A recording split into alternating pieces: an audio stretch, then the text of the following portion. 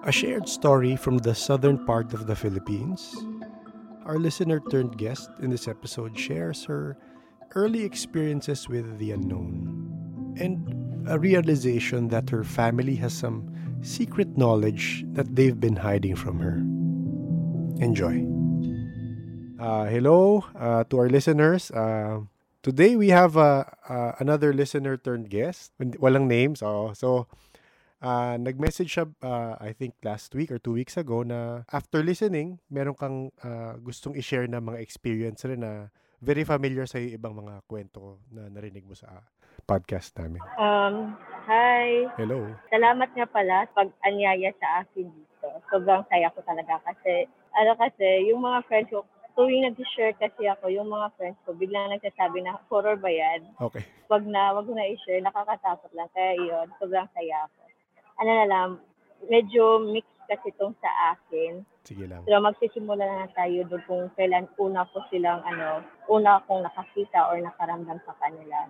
Noon talaga, to see is to believe. So, dahil hindi ako nakakakita o hindi ako nakakarinig noon, so, hindi ako naniniwala na may iba pang mga nakatira dito sa mundo. So, nagsimula yata yun around grade 5 ako hanggang second year high school. Palagi akong nagpupuyat, nagbabasa ng mga libro.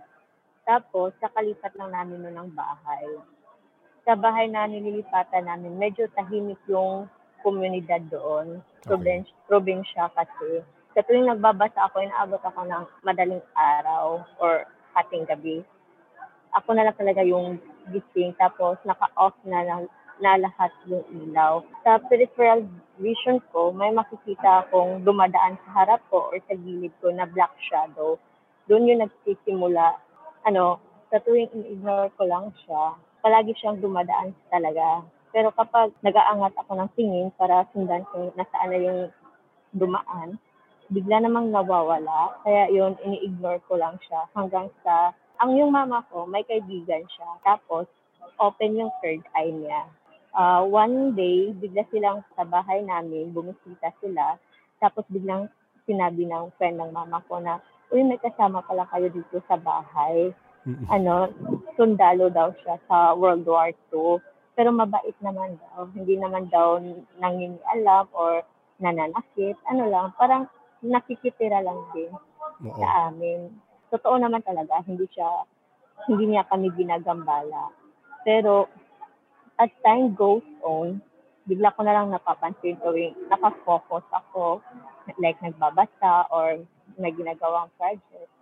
Bigla na lang akong may mga naririnig na nakikipag-usap sa akin or nagwi-whisper sa akin habang seryoso ako. Tapos pagtingin ko, wala namang tao sa paligid, ako lang naman. Mga ganong bagay. Tapos sa second floor pa ng bahay namin, kahit ako lang isa yung tao, may hinihilang sofa or upuan, tapos may mga bolang nagsi-dribble. Pero lang talaga ako, ignore lang talaga ako nun kasi hindi ko pa naman nakikita or baka kino-consider ko lang din kasi noon na baka nag-i-imagine lang ako or baka lang sa kapitbahay namin yun, may mga bata. Hanggang sa umabot na doon sa point na may kapitbahay kami na mentally challenged. Okay. Tapos, bigla siyang lumapit sa amin, sa mama ko. Nagtanong siya, uy, bakit may foreigner daw, Amerikano, na itim doon sa ibabaw ng, may sampalok kasi, kahoy ng sampalok kasi doon malapit sa bahay namin. Bigla niya sinabi na, oo, may foreigner, Amerikano na itim doon, nagsisigarilyo sa ibabaw. Tapos kami doon, parang biglang, na realize namin na, oo nga, no, may mga araw kasi may umaamoy na tabako, yung traditional. Pero ignore lang kami kasi hindi naman siya nananakit. Mga ganun. Hanggang umabot na sa point na ako kasi may ako, bully, nang sa-prank ako ng mga bata doon sa amin. One time, ewan ko anong pumasok sa isip ko nun, lumabas ako sa amin, suot ko yung maskara ng papa ko na sobrang realistic na maskara. Tapos, yung hangin lang na papasok sa akin is through the nose at saka sa mata. Mata. Sarado talaga siya. sa harapan is rubber, tapos sa likod is tela. Pumunta ako doon sa may kahoy ng sampalok, doon ako umupo. Tapos nag-aabang ako doon ng mga dadaan para tatakutin ko sana. Tapos, ang nangyari is that, habang naghihintay ako, may biglang papadaan na kapitbahay namin. Ako naman, habang naghihintay akong dadaan siya sa harap ko, sit-sit ng sit-sit. Kaso, parang nag-backfire yung plano ko. Nakasandal ako nun sa puno. Parang hinahanda ko yung sarili ko. Nang bigla-bigla, may sumiksik sa akin. Inunahan ako, sobrang lakas. Tapos, dito talaga directly sa tenga ko. Tapos, Okay. walang tao nun. Ako lang talaga. Sobrang creepy. Hindi na nga ako, lumingon pa. Dire-diretso na ako tumakbo pa uwi sa amin. Okay. Kaya yun, the next day, sa sobrang takot ko noon, hindi na ako lumabas ulit. May naalala ko bigla na sabi ng mama ko, tuwing tanghali, yun daw yung time na lalabas yung mga engkanto, basta mga nightlife art. Yes, oo. Yung sa gabi naman daw, yung mga multo. So, yun. Naisip ko na baka gusto kong i-make sure kung totoo ba yung nangyari sa akin kagabi o baka nanaginip lang ako noon. So, yun, ginawa ko, pinuntahan ko yung kahoy. Tinignan ko muna yung buong lugar. Sobrang linis niya. Walang kaano-ano sa sahig. Mm-mm. At ako lang din yung tao. Sinabi ko doon sa puno, nakipag-usap ako. Ewan ko kung totoo ka o hindi. Pero gusto kong i-prove na totoo ka. So yung ginawa ko, sinabihan ko sa kanya, prove yourself to me. Mm-mm. Bigyan mo ko ng kahit pera. Gusto ko kahit 5 lang. Or pwede mo na rin gawing 20. Sinabi ko Mm-mm. pa sa kanya. Tapos, hindi ko pa natapos yung sasabihin ko na tungkol sa 20. Biglang may kumikisap sa may paanan ng paa ko. Mm-mm. Pagtingin ko, may 5 na doon. Tapos sobrang kislap pa ng 5. Yung Mm-mm. parang kakalabas lang sa bangko na 5, Oo. ganon. Oo. Oo. So, na-shock ako. So, teka lang, di ba malinis yung sahig? Walang, kahit dried leaves, wala. Kakasilip mo lang eh. Kasi, Oo. oo. So, bakit nagkaroon ng 5? So, ako naman okay. So, totoo siya. So, yung ginawa ko, kinuha ko yung 5. Tapos, nang may makita akong nang lilimos na tao, binigay ko sa kanya. Kasi bigla na namang pumasok sa isip ko yung sinabi ng mama ko na, kapag may ibinibigay sa iyo yung engkanto, huwag ko daw tanggapin. Kasi Tanggapin, baka kukunin nila ako tapos di na ako makakabalik sa mundo ng mga tao. Mm-mm. Kaya natakot ako noon. Nang may makita ko ng limos, ibinigay ko na lang dire-diretso. Doon ako naniniwala talaga kasi imposible naman. Ako lang Oo. isa yung tao. Tapos ang linis-linis, hindi naman pwede akong mamalikmasa. Kaya yun, nagsimulang naniniwala na ako. Hanggang sa mag-college ako, paaralan ko kasi sa college is one of the oldest universities in the Philippines. Okay. Mga 1902 pa yata. Oo. Siya, mga ganun. Basta umabot siya sa World War, before World War II, Yes. mga ganon. Tapos nagawa pa siyang sa Japanese era. Inabutan pa siya doon sa American era, mga ganon. Mm-mm. Nangyari yun, first year college ako, first sem, naging officer ako sa paaralan namin. At that time, may national event kaming dapat i-organize. Yung sinabi sa amin ng president ng org namin, doon daw kami sa basement ng admin building. Yung admin building is yun yung pinakamatandang building sa school na yun. Yun yung building kung saan nangyari lahat during World War II. Nagpunta na ako sa basement, pero kasi first year pa ako, so hindi ko pa kabisado yung building. Kabilang lagusan ako dumaan without knowing na yung room is nandoon pa sa kabilang lagusan. Hindi ako nag-dare na pumasok sa room kasi nga ang dilim, tapos di ko alam kung nasaan yung switch ng ilaw. Lahat upo ako malapit sa pintuan ng room. Pag upo ko doon, parang may naramdaman ako kakaiba. Kaya lumingon ako tingin ko sa loob ng room. Sakto naman, bukas yung pintuan. Pagtingin ko, sobrang dilim. Pero sa may pintuan, may naglalakad na sobrang itim lang niya. Kasi, malabo yung mata ko. At that time, hindi ko dinala yung eyeglass ko. Basta lumapit ako, inilapit ko yung mukha ko doon sa door. Paglapit, doon ko na-realize, parang tao siya na parang hindi. Naglalakad papunta sa direction ko. Pero parang hindi siya, parang kahit anong gawin niyang paglalakad, hindi siya makakalapit sa akin.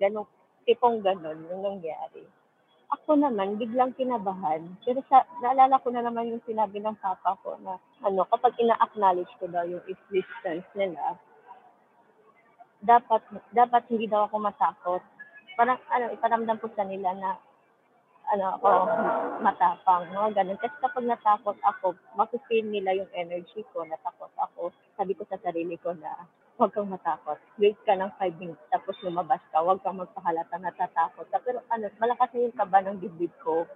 Sa sobrang kaba ko, nakasandal ako sa chair ko. Doon ko naman naramdaman yung mga kamay. Biglang na lumapat sa likod ko, yung mga kamay. Parang napasandal siya, parang nandun siya Sa balikat mo? Hindi naman sa balikat, sa likod mismo, dito sa may backbone na ba to? Ganun. So parang mayak-iyak na ako nun sa takot. Sabi ko, count na lang ako ng 1 to 60 na lang. Pagka 5, diretso na akong tayo. Palabas na talaga ako. Yung lakad-takbo lang yung ginawa ko. Kasi at the same time na ayaw ko magpahalata na natatakot na ako. So lakad-takbo lang yung ginawa ko hanggang sa makalabas ako doon sa basement. Paglabas ko, doon ko nakita yung mga orbmates ko. Tapos sabi nila, ano nangyari sa'yo? Parang nahalata siguro nila kung ano yung itsura ko. May kamay biglang dumapo sa likod ko. Tapos, may anino pa na parang papunta siya sa akin pero hindi siya makalapit. Sila naman, nagtimidan. Kasi mga senior na yun yung iba 4th year, yung iba 3rd year, may 2nd year pa. So medyo may alam na sila sa school na yun. Oo. One time, same pa rin yung event na yun, dapat kasi namin paghandaan. Sa 3rd floor kami nag-meeting. At that time, parang kino-construct pa lang yung building na yun. Parang nag-renovate sa building. Kasi dinaanan kasi kami ng lindol na medyo may palakasan din. Tapos may mga ibang party ng building na ongoing yung renovation ng building. At that time, kami na lang yung tao sa building at in the whole floor. So yung nangyari, kami na lang yung tao doon sa building na yun. Tapos, nagmi-meeting kami, panay off and on yung ilaw namin. Kaya biglang sinabi ng president namin, wag ka naman ganyan, nagmi-meeting pa kami, pwede bigyan mo naman kami ng space. Kailangan namin mag-focus sa meeting na ito kasi malapit na yung event. Kaya yun, natigil yung on-off ng ilaw. Ang nakakatawa is that yung switch ng ilaw is nandun lang malapit sa amin. Okay. Tapos, kitang-kita lang namin yung switch sa ilaw na walang gumagalaw. So, kaya ganun yung pag-address ng president namin. Oo. Parang nakikipag-usap siya sa wala. Sa wala. Ganun lang. Hindi nyo nakikitang gumagalaw yung switch. Talagang patay sindi lang. Patay sindi lang talaga siya. Walang gumagalaw sa switch. Tapos, at that time, inabot na kami ng mga 9 or 10 p.m. yata yun. Sinabi ng president namin, sige, muna tayo, CR break muna tayo. Tapos ako naman, nagtanong ako sa mga girls na sino yung na CR dito. Oo. Pag sabi ko noon, sabi na, sige, sama-sama tayo. Papunta na kami sa stairs nang biglang may dumaan sa harap namin. Yung mga kasamahan ko, hindi sila nag-pay attention. Nag-uusap-usap lang sila. Mm-hmm. Ako na sobrang ihina, tiningnan ko yung dumaan sa amin. Doon ko na-realize na white lady pala yung dumaan sa harap namin. Nakalutang lang siya. Doon ko first time na-realize na hindi pala talaga sila nakaapak sa lupa. Mm-hmm. Nakalutang lang sila. Tapos yung picture ng white lady is medyo blurry. Hindi ko talaga maaninag yung mukha niya. Yes, kahit oo. lalo pat madilim at that time. Pero nasa harap niya ako mismo parang nag-face to face talaga kami. Nilingon niya ako, parang nakipag-face to face talaga siya sa akin. Ako naman, loading. Nakalagpas na siya, parang dumaan siya sa harap nyo, tapos lumingon siya. Lumingon siya.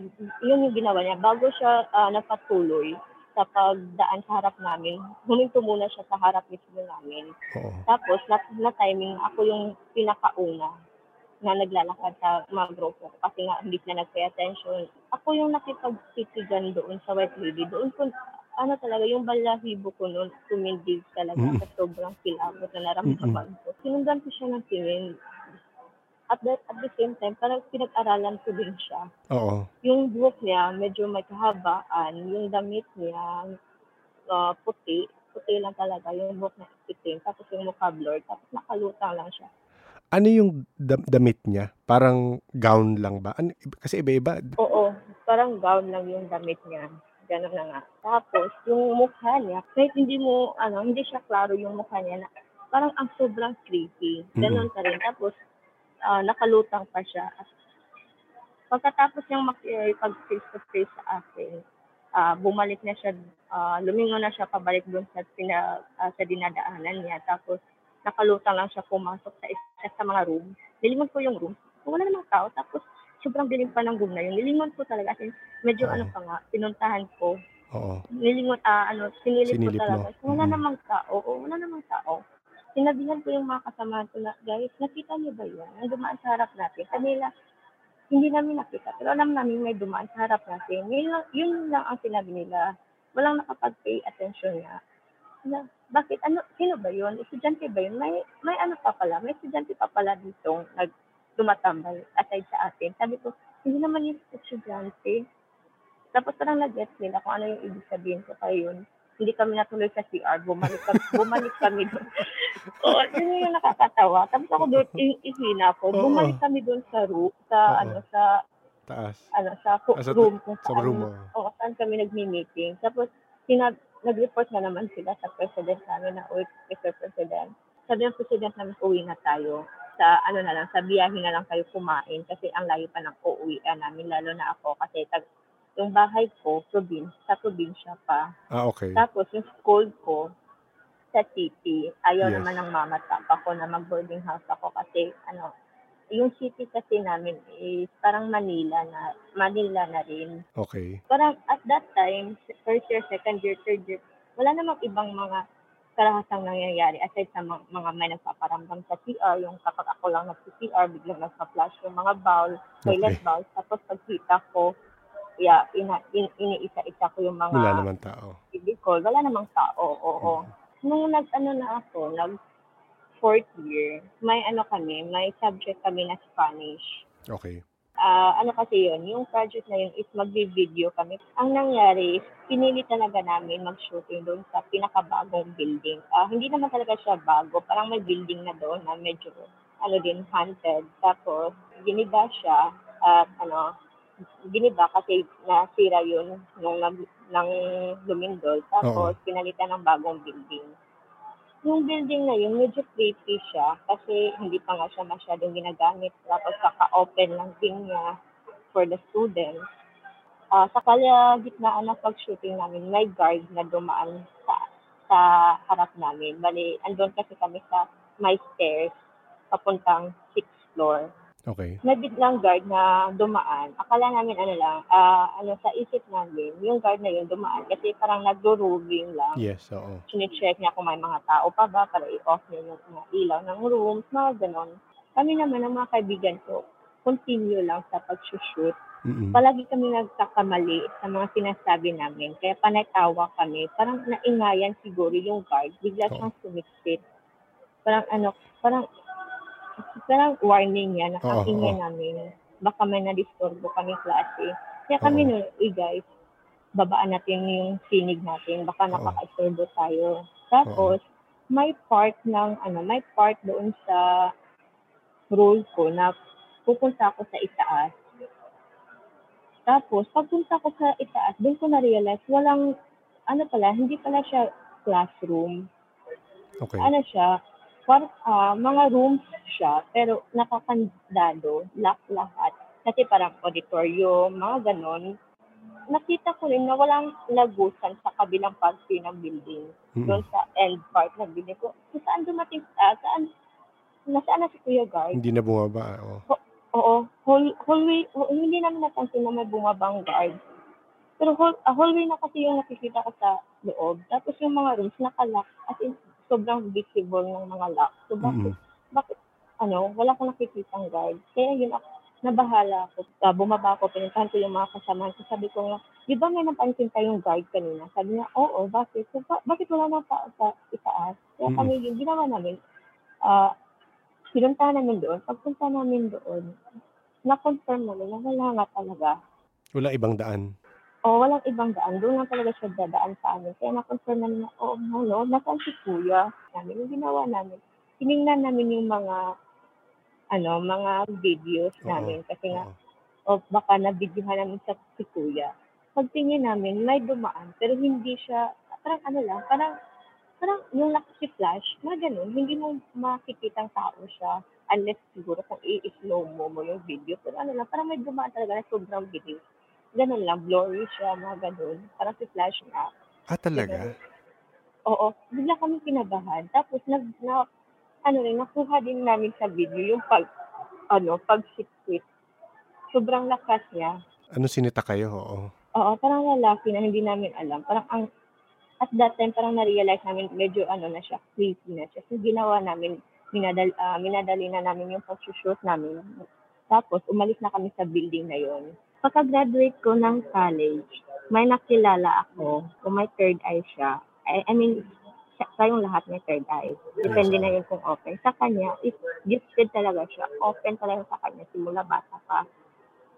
Yung third eye niya, hindi dito sa noo, Mm. andun sa likod ng ulo niya. Ang tawag sa mga ganyan, parang clairvoyant, yata yan. Okay. Hindi ko na alam, nakalimutan ko na. May mga level-level nga, yung sinabi mo ganon. Yung sa kanya, kapag yung third eye mo daw, siya na ang nag-explain sa akin yan. Kapag ang third eye daw, andito sa likod ng ulo, parang lahat nagagawa mo, nakakausap mo, parang nandun ka na sa highest level. Okay. Okay. Parang ganon, automatically, nandun ka na sa highest level, nakakausap mo, nakikita mo, engkanto, mga multo, lahat-lahat. Ganon. Pero yung sa kanya, hindi niya ina-acknowledge yung mga nakikita niya. Kasi from the pa lang, sa thoughts pa lang na nakikita mo sila, alam na nila yun. Kaya yung ginagawa niya, hindi niya ina-acknowledge para hindi siya lalapitan. Though may mga instances daw, tumalapit sa kanya nang hingi ng tulong, pero hindi niya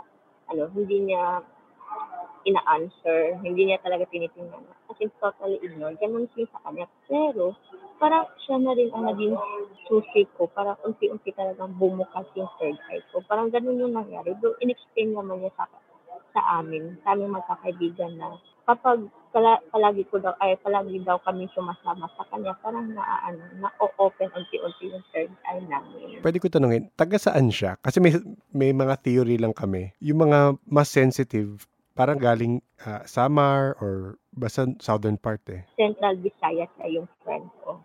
Central Visayas. Cebu lang talaga siya. Laking Cebu siya. Ako ngayon taga Leyte, sabi malapit na yun sa Samar. Oo nga, malapit sa Samar. Oo. So kung meron ka rin, sige, at least napoprove yung akin. Kasi kahapon lang, may kausap rin ako, sabi niya, kasi sa kanya naman haunted house yung kwento niya. Sabi niya, nung bumisita yung tito niya na albularyo, tinanong ko, taga saan? Kasi may theory ko. Tapos sabi ko sa Samar ba? Sabi niya, oo, Samar. So sa area na yan, sa Leyte, Samar, marami ako nakakausap na mas sensitive talaga. Anyway, actually, theory ko lang yun. sa family namin, parang may nako-consider ako, hindi naman albularyo, pero parang practicing ng mga ganung bagay, witchcraft, mga ganun. So, i-share ko mamaya. Sige. Dito muna sa friend natin. Yung sa friend ko, kasi, parang siya yung naging way namin para unti-unting mararamdaman namin or makikita yung mga bagay-bagay. Kapag may naririnig ako, napapatingin ako sa kanya, sabi niya, parang facial expression lang na sinasabi niya sa akin na wag mo i-acknowledge. Mga ganun lang, oo. Ano yung naririnig mo nun? Mga mga iyapak, mga ganun, or mga nagdadabog sa itaas ng apartment, kahit walang tao, mga ganun. Okay. Kasi, may tinatawag kaming office noon ng mga barkada namin. I know, HQ, yung tawag namin doon sa apartment na yun. Tapos, most of the time, doon kami tumatambay, nag-iinuman. Tapos, yung HQ namin, may bata, multo ng bata. Tapos, sa ibabaw naman, sa second floor, may multo ng babae. For the longest time kasi parang sila lang yung nakatira din sa bahay. Tapos, nang biglang, tumira na kami doon, kinuha namin yung apartment na yun. Parang nagambala yung, pananahimik nila. During the first few days and nights na nandun kami, palagi silang nagpaparamdam like bigla-bigla na lang na-on yung biko. Kapag tatanungin ko na yung kaibigan kung open yung third eye, sasabihin ko, narinig mo yung sirens? Nakikita mo yun? Sabi niya bigla na, oo. Pero ano na, quiet na lang tayo kasi may mga kasamahan tayong matatakutin. Parang ganun. Pero ano lang, Oo. through ano lang yan, facial expression or parang through eyes, yung ano, Yes. eye to eye lang sa'yo. Ang mga ganun lang. Tapos, syempre, close kami, parang ang bilis na lang mag-communicate through eye. So happened din na may isa kaming friend na practicing witchcraft. So yung ginawa niya, nagdala siya ng mga pangontra or panako. Yata yun. Hindi ko na maalala kung ano talaga yung exactly. Dinala niya yun doon. Tapos linagay niya sa kusina. Tapos sabi niya doon sa nakatira doon na, wag mo akong subukin. Talaga? Mapipilitan talaga akong gamitin to sa'yo para itaboy ka. Parang ganun.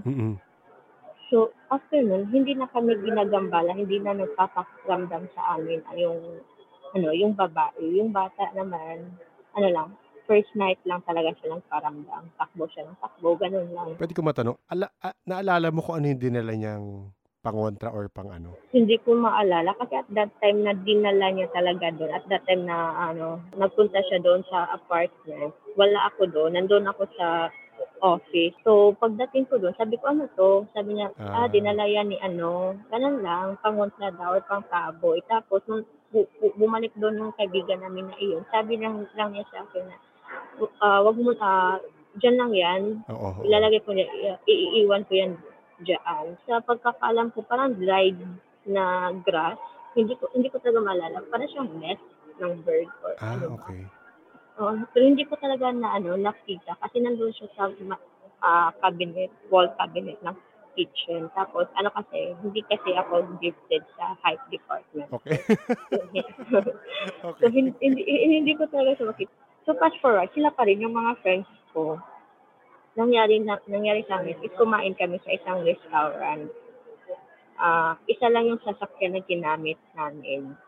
Pagkatapos namin kumain, sabi ko, CR muna ako ha, wag niyo akong iwan. Tapos, wala akong kalam-alam. Paglabas ko ng CR, wala na yung mga kasamahan ko. As in, wala na talaga. Oo. Pinuntahan ko sa parking lot, inikot ko yung buong building. As in, wala talaga. Sila sabi ko, bakit ganun? Bakit iniwan niyo ako? Parang deep inside, yun yung sentiments ko. Bakit iniwan nila ako? May nagawa ba ako? Bang ganun bagay? Nagalit talaga ako sa kanila yun. Maiyak-iyak pa nga ako kasi 12 a.m. na noon. Oo. Nagdadalawang isip ako kung may masasakyan pa ako pauwi. Galit na galit ako. Sumakay ako ng jeep. Tapos pagsakay ko ng jeep, yung nasakyan kong jeep is instead na papuntang city proper. Nasakyan ko papasok pa ng anong lugar yun. Hindi ko na maalala. So ako naman bumaba pa ako. Tapos pumara naman ang ibang jeep. Ganong bagay. Pagsakay ko ng jeep, yung jeep na sinasakyan ko, ako na lang yung pasahero. Ako na lang mag-isa. Tapos, ang sobrang creepy pa ni Kuya kasi parang ang dilim ng niya, sa may mata na part. Ang dilim-dilim. Tapos hindi pa siya nakikipag-usap sa akin. Oo. Usually friendly kasi ako. Nakikipag-usap ako sa mga divers, sa janitors, sa mga guards, mga ganun. Pero at that time si Kuya, sobrang tahimik niya. Pero sa awa ng Diyos, nakauwi naman ako. 2 rides kasi ako noon. Kinabukasan, na ma-on ko na yung phone ko, yung mga friends ko, yung barkada ko, may message ka sa akin na, uy, nakauwi ka ba? Buti. Uy, sorry, mga ganung bagay. Oo. Tapos, bigla sila nag-explain sa group chat namin. Sabi nila na sorry talaga, akala namin ikaw yung pagpunta daw nila sa parking lot, bigla daw nila akong nakita. Okay. Nakaupo na daw ako sa front seat ng sasakyan. Sabi ba nga nung kaibigan ko na bukas yung third eye. Sabi niya, ayan na pala siya, mga gano'n. So, yung ginawa nila, umalis na sila kasi yun nga, nakita nila ako sa harap ng sasakyan. Tapos sabi pa nila na, uy, lumipat ka dito sa back seat, huwag ka dyan sa harap. Kasi yung mataba lang dapat dyan para kasya tayong lahat dito sa likod ng sasakyan. Pero hindi daw ako nakinig. Hindi ako nagsalita. Sobrang tahimik ko lang daw. Tapos, nung nakarating na kami doon kung saan nila ako i-drop, sabi ng kaibigan namin na nag-drive, sabi niya, Bill, baba ka na. Tapos biglang nasabi niya sa likod, wala si Bill dito, nandiyan siya sa harap. Yung sasakyan kasi na ginamit is L300. Sabi niya, wala naman dito nandiyan sa harap, di ba? Sabi nila, ha, wala dito sa harap. Doon na sila nagkagulo kasi wala ako. Kahit saan, kahit isa-isahin nila, wala talaga ako. Doon na nila na-realize na doppelganger pala yung Yes. nakita nila. Tapos, ang naka-weird pa is that hindi lang yung kaibigan ko na may third eye yung nakakakita. Yung iba din, halos lahat sila sa backseat, nakita nila na nandun talaga ako. In like, kapareho daw ng yung size ng katawan, mga ganun. Pati damit. Yung damit, Yung buhok pareho. hindi na-describe ng friend ko, pero sinabi lang nila yung body build, yung lahat-lahat, mukha talagang ako. Ang lang, for the first time daw, hindi nila ako narinig nagsalita. Kasi, Okay. talkative ako. And for the first time talaga, hindi ako nagsalita daw. Ang silent ko daw. So, doon sila nagtaka. Pero lang, parang in-ignore lang nila kasi baka nga inaantok na ako, mga ganung bagay. So, sobrang hingi nila ng tawad sa akin na sorry talaga. So, ako naman, nagalit sa kanila. Parang rin, parang nasabi ko na, parang na-connect ko yung pangyayari. Kasi nga, di ba, nasabi ko kanina, nung pauwi ako, yung driver na sinasakyan ko, parang ang dilim ng Yes, aura niya oo. sa mukha. Tapos, ang bilis pa ng pagdadrive. Parang na-connect ko doon. Sinabi ko doon sa kaibigan ko na may third eye na, uy, ganito yung pangyayari sa akin. Siya, uy, buti na lang nakauwi ka ng maayos kasi peligro. Kapag may doppelganger na nagpapakita, peligro ka nun. May balak din na kunin daw yung katawan ko. Mga ganung bagay. Tsaka ang dami nakakita. Oo, ang dami. Ang dami kasi naming magbabarkada. Kaya hindi lang talaga isa yun ang sasabi. Hindi ko rin naman masasabi na gawa-gawa lang nila yun kasi para patawarin ko sila, para mag-reply na ako sa kanila kasi obvious naman nagalit ako. Hindi naman gawa-gawa. Pinalampas na lang namin yung pangyayari. Ang importante, safe ako. Parang lang, sinabihan ako ni Ate Handy na be careful ha. Be careful ha kasi dahil doon, parang extra careful na talaga ako Yes, dapat oo. na baka magpakita na ulit, mga ganun. Hindi naman siya nagkamali, nagpakita nga ulit. Yay. Within the week na nangyari yun, nagpakita ulit. Pumunta ako sa isa sa mga mall, kasama ko yung isa kong kaklase kasi sinamahan ko siya maghanap ng pangregalo. Parang anniversary yata nila ng nobyo niya. Nanghingi ng tulong maghanap ng pangregalo sa boyfriend niya. Ang nangyari, sinabihan niya yung nobyo niya na, oy, kasama ko si B. May binibili siya, nagpapasama siya sa akin. Parang binaliktad niya yung story. Ako daw yung nagpapasama. So yung boyfriend niya, okay, sige. Yung boyfriend niya, nagtatrabaho sa school namin. Ang nangyari, biglang kakalabas lang namin ng mall, biglang tumawag yung boyfriend niya. Sabi ng boyfriend niya, galit na galit, bakit nagsisinungaling ka sa akin? Sabi mo, kasama mo si B, bakit si B nakita ko dito sa paaralan? Naglalakad, sinabi ko pa nga, hi B, sabi ko niya, pero hindi daw ako nagresponde. Alam niya daw na ako yun, ang bag, ang uniform, lahat-lahat, ako daw yun. Tapos sabi ng kaibigan ko, ano ba pinagsasabi mo? Bakit galit na galit ka? Kasama ko siya, hindi ako nagsinungaling. Gusto mo makipag-usap pa, di? Kaya yun, binigay ng kaibigan ko yung phone niya. Sabi ko, uy, hi. Anong pinagpuputok ng kutsi mo? Sabi niya nga, okay, never mind. Yun na sinabi niya. Pagbalik namin sa school, doon siya nag-share sa kaibigan ko. Sabi niya, hindi talaga ako pwede magkamali. Imposible magkasama kayo ni B kasi nakita ko siya dito. Kakalabas lang niya ng library. Understandable naman na hindi ako rumisponde na kasi nga medyo malabo yung mata ko. Baka hindi ko siya napansin. Ganun. So sabi ng friend ko, sabi ko rin naman, imposible. Magkasama talaga kami the whole time. So doon ko na-realize, okay, doppelganger ko na naman yun. Nagparamdam tapos andun na sa school. Oo. Kaya yun nangyari. Talaga extra careful na ako. Dito na pumasok yung sa family ko. Di ba sinabi ko, medyo practicing yung family ko. Hindi pa naman medyo matagal na umuwi ako dito sa hometown ko, dito sa Leyte. Pero doon talaga ako sa Cebu lumaki. Okay. Umuwi lang ako dito para tumulong-tulong sa mga grandparents ko kasi siyempre matanda na, tapos sila na lang sa bahay. Mga ilang months kung pag-stay doon sa bahay. may na-realize ako, parang nag-connect-connect na lahat sa akin. Alam ko ganito sila, alam ko ano ginagawa nila, pero hindi pa pumasok sa isip ko na ganun pala yun. Mm-mm. Ano lang, na-realize ko na practicing pala ng witch. I don't know kung witchcraft matatawag siya, pero hindi rin naman kasi matatawag ko na albularyo talaga. More on the side sa witchcraft. Okay. So, yung tatay ng lola ko, grandfather ko, siya talaga yung pinaka-first sa family namin na nagpa-practice. Bali, yung sa kanya is tumulong sa mga tao. Yung ginagawa niya, gumagamot sa mga Mm-mm. tao or tinutulungan na kapag may kailangan sa pera, mga ganun. Oo. Tapos, sinabi pa ng mama ko sa akin na hindi daw siya tumutulong or gumagamot ng mga hayop kasi kapag gumagamot siya ng mga hayop, hindi na siya makakatulong or makakagamot ulit sa mga tao. Kaya never niya yun ginamot yung aso ng mama ko na nagkasakit hanggang sa mamatay yung aso. Tapos, medyo mahaba-haba kasi itong story sa Ay, lolo sige ko. lang. Maybe some other Sige, time na oo. nakarectify Sige, siya. kahit next time. Oo, gano'n na. Madami-dami rin kasi. Pero naalala ko naman yung during sa last days niya dito sa mundo, naalala ko yung nakahiga pa siya. Hanggang doon na lang yung memory ko sa kanya. Yung lolo ko naman ngayon, yung asawa ng lola ko, masasabi ko rin practicing siya, pero gumagamot siya, Okay. nanghihilot, tapos kapag may mga nakagat ng mga ahas, aso, parang yung venom Yes, ng mga oo. hayop, kinukuha niya. Pero hindi siya nag-perform ng mga kahit ano-ano gaya ng albularyo. Parang ginadasalan style. Okay. Ang nakaka-amaze sa akin is doon sa bahay namin, maraming protection. Okay. Yung nakabaliktad na walis, Mm-mm. mga ganun, nakabaliktad tapos nakalagay doon sa may likod ng pintuan, tapos meron din yung tail ng Pagi.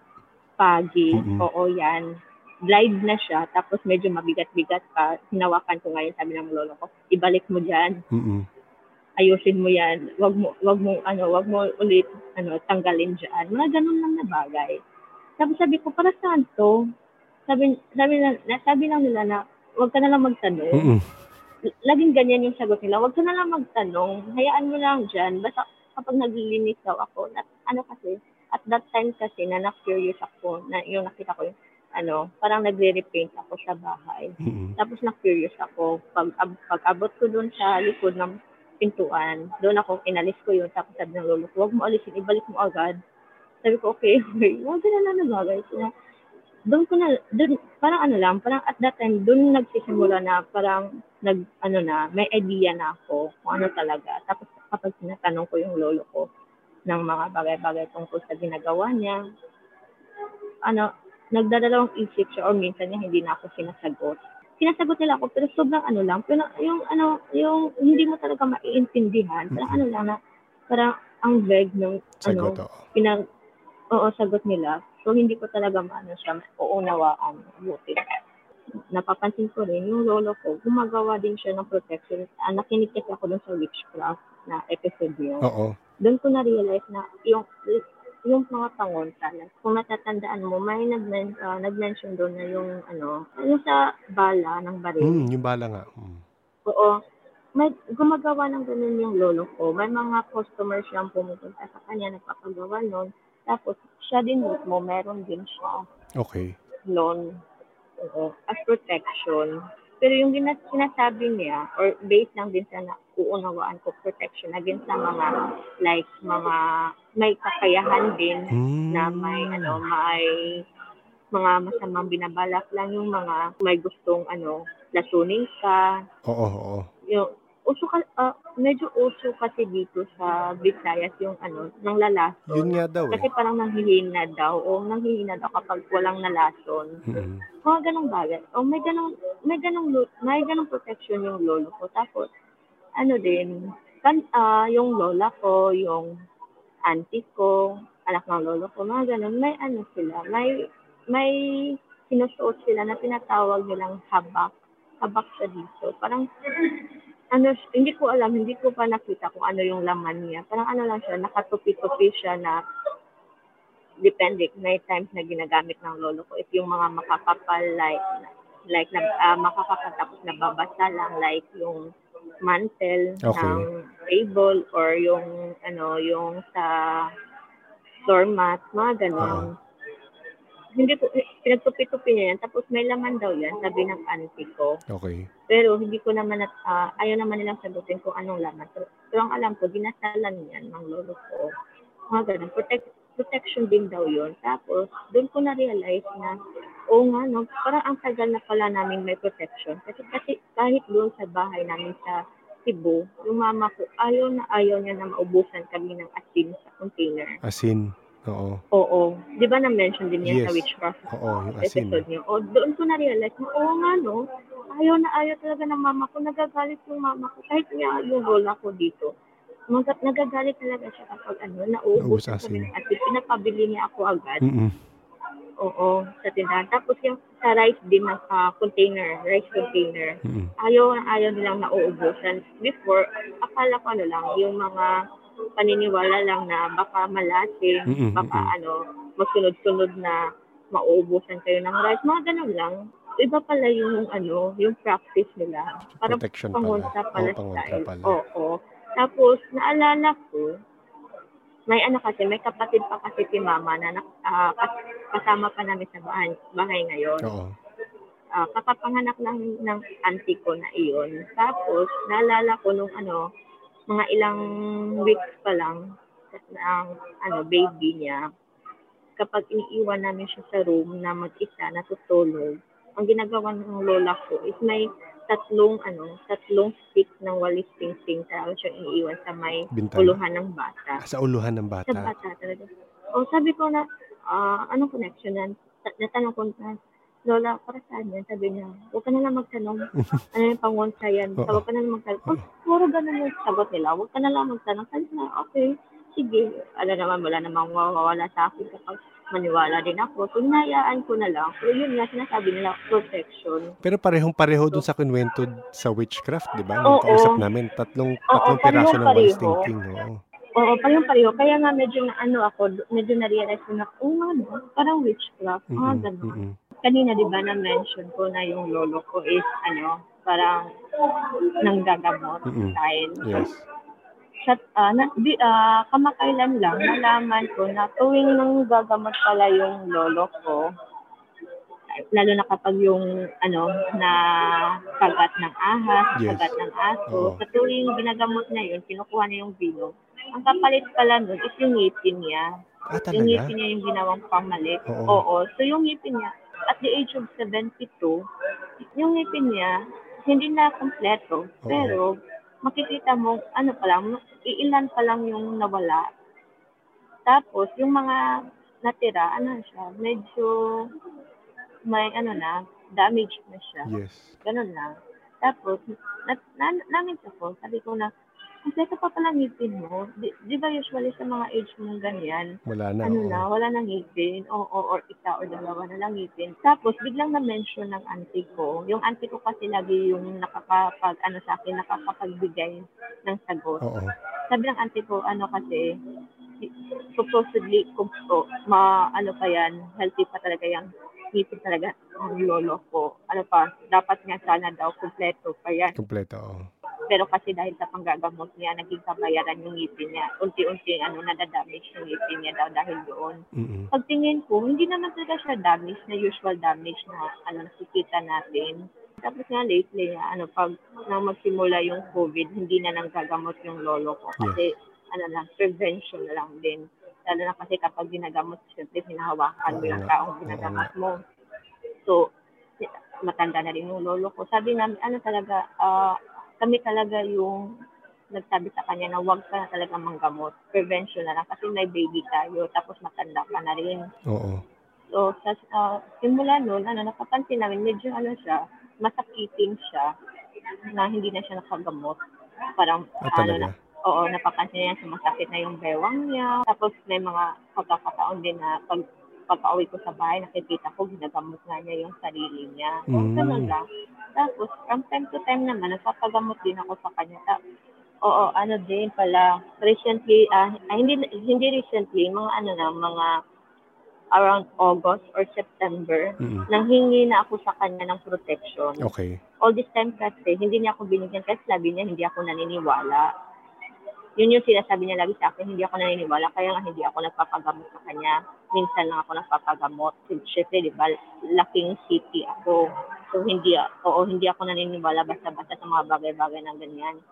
So, sabi ko sa kanya na kailangan ko talaga, sabi ng auntie ko, kailangan ko daw talaga kasi ng protection. Kasi sa office namin, kakalipat lang namin ng office.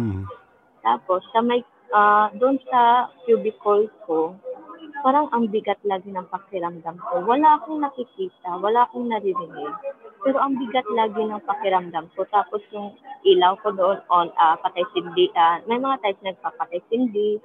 Tapos, yung bigat na parang nadidepress ka. Parang doon na nagsimula na, parang natatakot na ako Meron sa something, oo. family ko, sa lola at lolo ko, na parang kailangan ko na ng protection. Kasi, hindi ko na gusto kung ano yung nararamdaman ko lang. Kasi nga, depressing na siya. Parang naiiyak ako na hindi ko alam. Minsan nga, sa sobrang bigat ng pakiramdam ko, yung ginagawa ko is nakikinig na lang ako ng mga worship songs, mga ganun.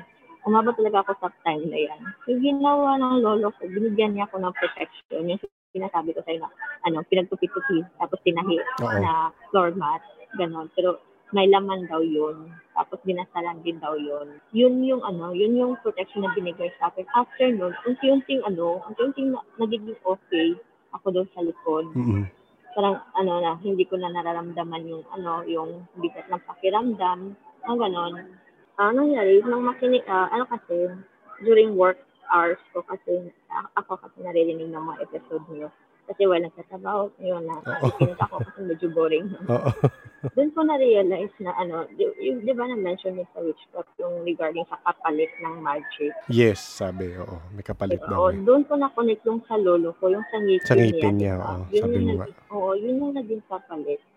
Na lang, siguro next sa lolo ko na lang. Tapos, na lang din, yung mga iba pang hindi ko na share, like sa aswang, mga ganun na lang siguro. Oo, sige. Oo. So ngayon nasaan ka? Nasa Cebu ka ngayon o nasa Leyte ka ngayon? Nasa Leyte, na-stranded ako dito dahil sa COVID. Hindi Sa ako COVID, nakauwi doon. Oo. By the way, rin pala, yung regarding sa Biringan, may gusto sana akong i-share tungkol doon. Pero kaso, dadalawang isip ako kasi ang story na ito sa friend ko, kasamahan ko sa trabaho na originally from Samar. So, kailangan ko munang humingi ng pahintulot sa kanya. Oo, pero Oo, sige. Tanong mo na lang muna. open naman siya tungkol dyan. Nag-share na siya sa amin lahat. Lalo na sa akin, nag-share talaga siya sa akin kasi alam niyang believer ako. Kasi nga nakakaramdam ako, nakakarinig ako. Actually, yung kaibigan kong may third eye, kapag nag-share naman siya sa akin sa mga nakikita niya. Sabi na, uy, may fairy. Dyan, nagbabantay daw dyan sa kahoy na yan. Ganun. Tapos sabi ko na, pwede pakituro at Ines. Gusto ko rin makita. Tapos bigla sabi na, huwag natin turo. Ayaw kong magturo or ayaw kong pag-usapan kasi nalalaman nilang na nakikita natin sila. Mga ganun. Ayaw kong i-acknowledge yung presence nila kasi nalalaman daw nila. So baka gagambalain daw siya. Mga ganun. So sa lolo ko, yun din yung napansin ko. Sa tuwing tinatanong ko siya na parang napansin mo yung kagabi, mga ganun. Hindi siya nagsasalita. Tahimik talaga. So hindi niya ako sinasagot. Pero kung iba yung itatanong ko sa kanya, sinasagot niya naman niya ako mabuti. Di ba ang weird lang? Baka nga. Oo. So baka, yun, ako lang yata yung siguro yung nag-acknowledge talaga sa kanila. Kasi kinakausap ko nga, di ba? Mga ganun, kasi ko nakikita. Oo. Di ba? Tapos, matatakutin pala. Mga ganun lang. Sige, i-schedule natin kung kailan ka ulit pwede. Para ma-second part tayo sa kwento mo. Every weekend ang dami. naman. Okay naman. Weekend ulit. Sige. Weekend. Sabihan kita. Schedule ko. Sana makasama iba. Actually, marami pa talaga akong, yung mga nakikita ko pa, iba. Sige. Ibaon natin yan. Salamat sa oras, ha? Salamat din. Thank you to V for sharing part of her journey. We hope we can reschedule for the second part of her story, where she hopefully tackles the heritage of her family and her evolving third eye experiences. If you enjoyed this episode, please send us feedback. We would greatly appreciate hearing from all of you. Email us at paranormalsph@gmail.com. We'd love to hear it. Thank you again to all our listeners. We see the growing numbers and we would like to thank you for listening, and we would like to welcome all of you to our small paranormal community. The Paranormal Podcast is engineered and produced by F90 Productions. Rate and review our show on Spotify, Pocket Casts if you enjoyed it. Again, thank you for listening and stay safe.